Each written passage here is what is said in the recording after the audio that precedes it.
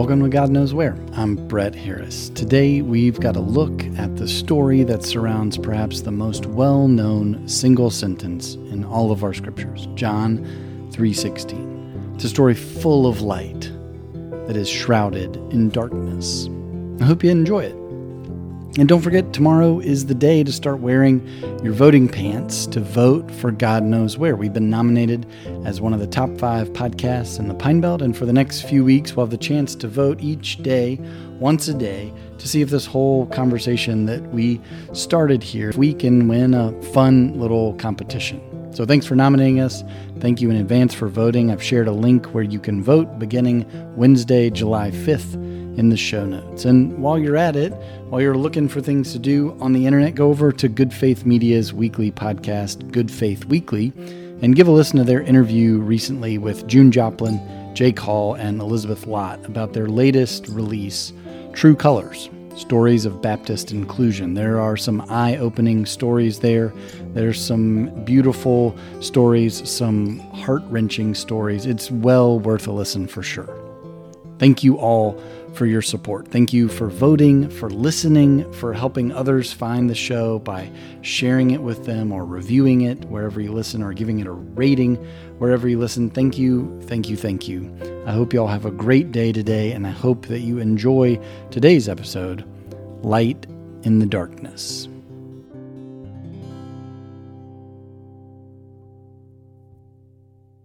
A reading from John 3. Now there was a Pharisee named Nicodemus, a leader of the Jews.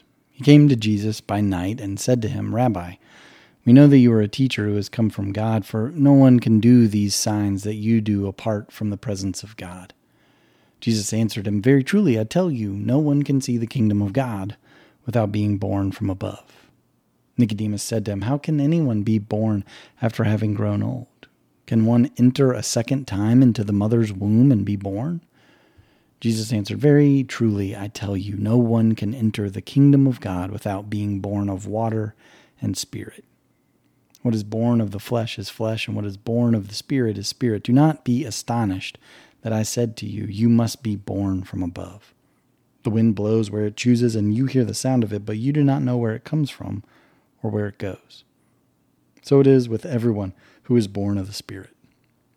Nicodemus said to him, "How can these things be?" Jesus answered him, "Are you a teacher of Israel, and yet you do not understand these things? Very truly, I tell you, we speak of what we know and testify to what we have seen, yet you do not receive our testimony. If I have told you about earthly things, and you do not believe, how can you believe if I tell you about heavenly things? No one has ascended into heaven except the one who descended from heaven, the Son of Man. And just as Moses lifted up the serpent into the wilderness, so must the Son of Man be lifted up, that whoever believes in him may have eternal life. For God so loved the world that he gave his only Son, so that everyone who believes in him may not perish, but may have eternal life. Indeed, God did not send the Son into the world to condemn the world, but in order that the world might be saved through him."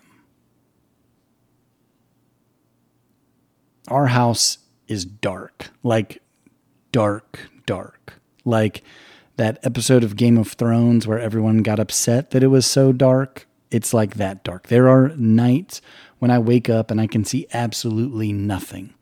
My eyes adjust after a minute and I still can't see anything. I mean, we're talking dark out here in the woods where we live. I have to walk like a zombie on The Walking Dead or The Last of Us just to get to the bathroom, and it's a straight shot from my bed, maybe 10, 12 steps. And when I forget, which I do multiple nights a week, I bang into a wall or I stub my toe or I walk face first into a door frame. You'd think that I'd learn to turn on a light, but I live with 3 light ninjas who, at the slightest hint of light, are wide awake and unable to go back to sleep. We have sleep masks in all shapes and weights and sizes for all occasions.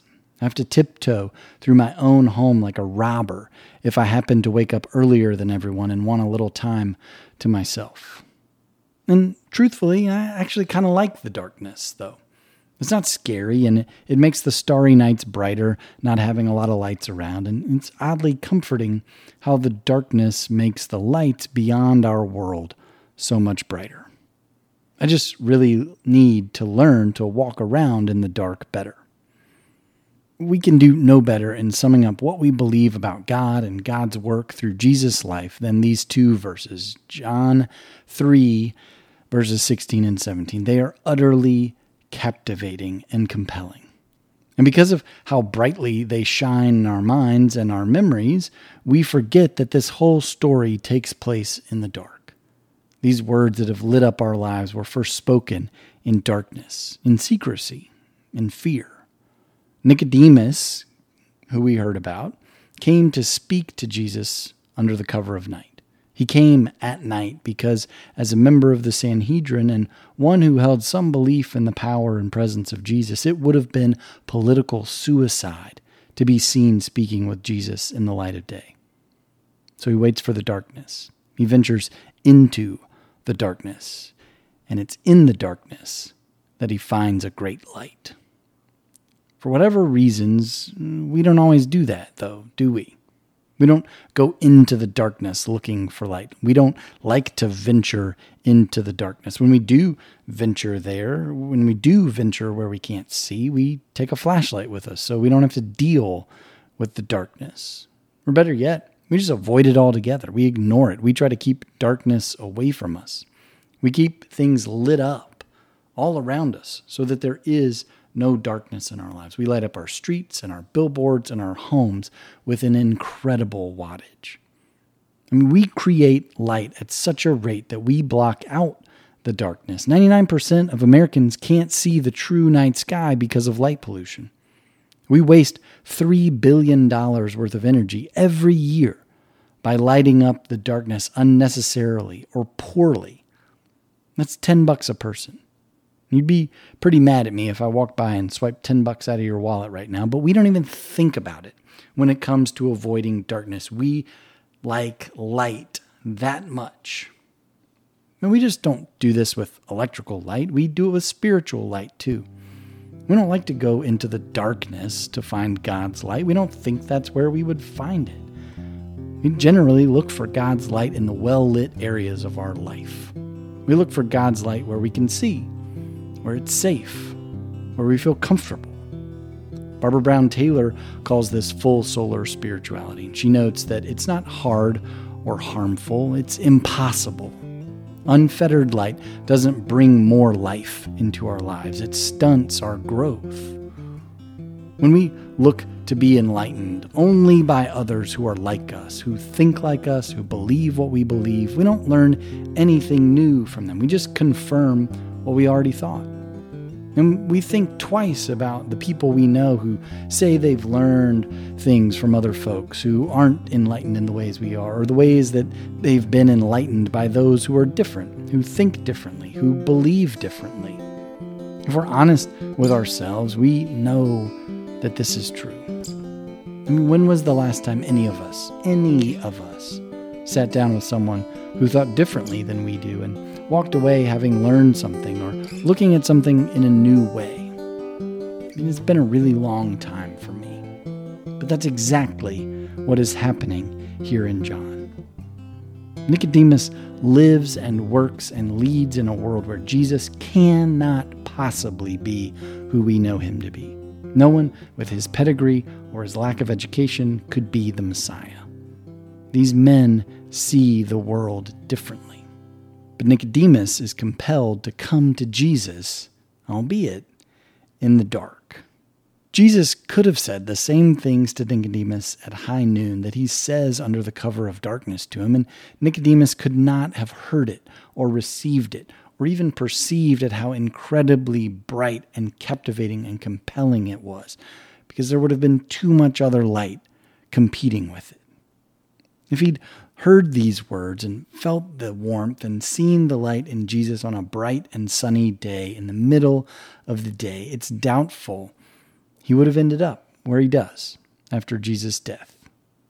Because Because Nicodemus is one of the two people who cares for Jesus' body after his death, anointing it with oils and preparing it for the grave. Of all the people one might imagine being present to bury Jesus, after reading John 3, I doubt many of us would lay money down on Nicodemus.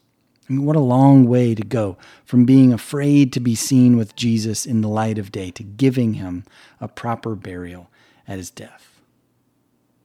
Light can't be light without the darkness. Light needs darkness to shine as brightly as it can. Without darkness, it isn't even light. It's blindness. We can't see light in the light. We can't see what the big deal is. But in the dark, light makes all the difference. I want to be clear about what I'm saying, though. Nicodemus didn't go seeking the darkness. He went seeking the light. But he wasn't afraid of venturing into and through the darkness in front of him in order to find it.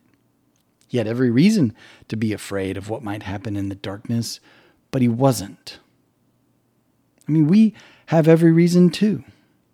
But when we find the courage, like Nicodemus, to explore or embrace the darkness in front of us, we find the light we need to help us make our way forward. When we're grieving, avoiding the darkness of our grief by filling our lives with distractions, that only makes the pain worse. It doesn't allow us to grieve. It doesn't allow us to heal. It keeps us wounded. When we're afraid of what is in front of us, the daunting tasks or the decisions standing in front of us, it's easy to turn to whatever light we can find, especially the blue glow of our phones, full of more and more distractions, instead of searching for the light we need. When life is hard and all we want to do is hide, we have to remember that God isn't absent in the darkness. God is present everywhere, all of the time. Jesus was in the same darkness as Nicodemus. We have to remember that God shows up in the midst of our darkness all the time. Our scriptures tell us that God showed up in the darkness to create the world. On a starry night, God showed up to show Abraham his inheritance. God showed up in the darkness to speak to Joseph in his dreams, wrestled with Jacob by a river in the darkness, and called Samuel to lead his people in the darkness. And God came to a young woman to tell her she would give birth to the Messiah in the darkness. And God was born as one of us in the darkness of night to that young woman under the cover of a stable. Nicodemus could only come to see Jesus for who he was if he did it in the middle of the night. Jesus could only find the courage to conquer death alone in the garden while his friends slept. Easter Sunday can only be the bright, joyful, energetic day that it is if we walk with Jesus through the darkness of Lent. The light of the world can only light up our lives if we meet him, if we seek him out in the darkness. A few weeks ago, in the darkness of our living room, we watched Matilda, the musical version. I think it's on Netflix. It's great. And there's this great song in it that the kids sing, "When I Grow Up." They sing about all of the things they'll do when they're adults, like eat all the candy that they want and watch way too much TV, as much as they can stand. And in one verse, they say, "When I grow up, I'll be brave enough to fight the monsters that you have to fight beneath the bed each night to be a grown-up." I mean, monsters notwithstanding, there's nothing we can do to avoid the darkness that will come into our lives, that probably has come into our lives. We can't escape grief or loss or pain. We can't escape mistakes or failures or trials. And trying to avoid them only brings other troubles our way. All we can do is remember that God is there too, that we aren't alone, and to find the courage to walk through them, maybe even into them, even if we have to walk like zombies or tiptoe like ninjas along the way to get there. We know John 3:16, but we can never forget John 1, the first chapter of the gospel. In the beginning was the Word, and the Word was with God, and the Word was God. The Word was with God in the beginning, and through him all things were made. Without him nothing was made that has been made. In him was life, and that life was the light of all mankind. The light shines in the darkness, and the darkness has not overcome it. May it be so.